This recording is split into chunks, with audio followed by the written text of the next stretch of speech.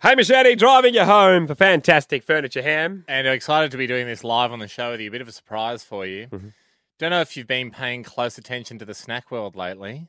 As in the Snack Kingdom or... No, not our personal office, like the wider snack world. I haven't. And can I point out, this is highly unsponsored because we don't know which way this would go. Okay. Have you seen the new Tic Tac flavour? There's bus stop ads and stuff for it. No. Got us a pack each. Apple Battle. Okay. Right? So it's reds and green Tic Tacs. Yep. Okay. To me, I go, well, surely we can decide a winner. Yeah. Because if it's a battle, so they kind of phrase it like it's a battle between red and green. Isn't it just do the test and we'll sort it out right now and you can cancel the flavour? yeah. So I haven't tasted it yet. I got us each a pack because I need both our results to line up. So after this, the battle live on air for the first time to our knowledge, red versus green. Hamish and Andy.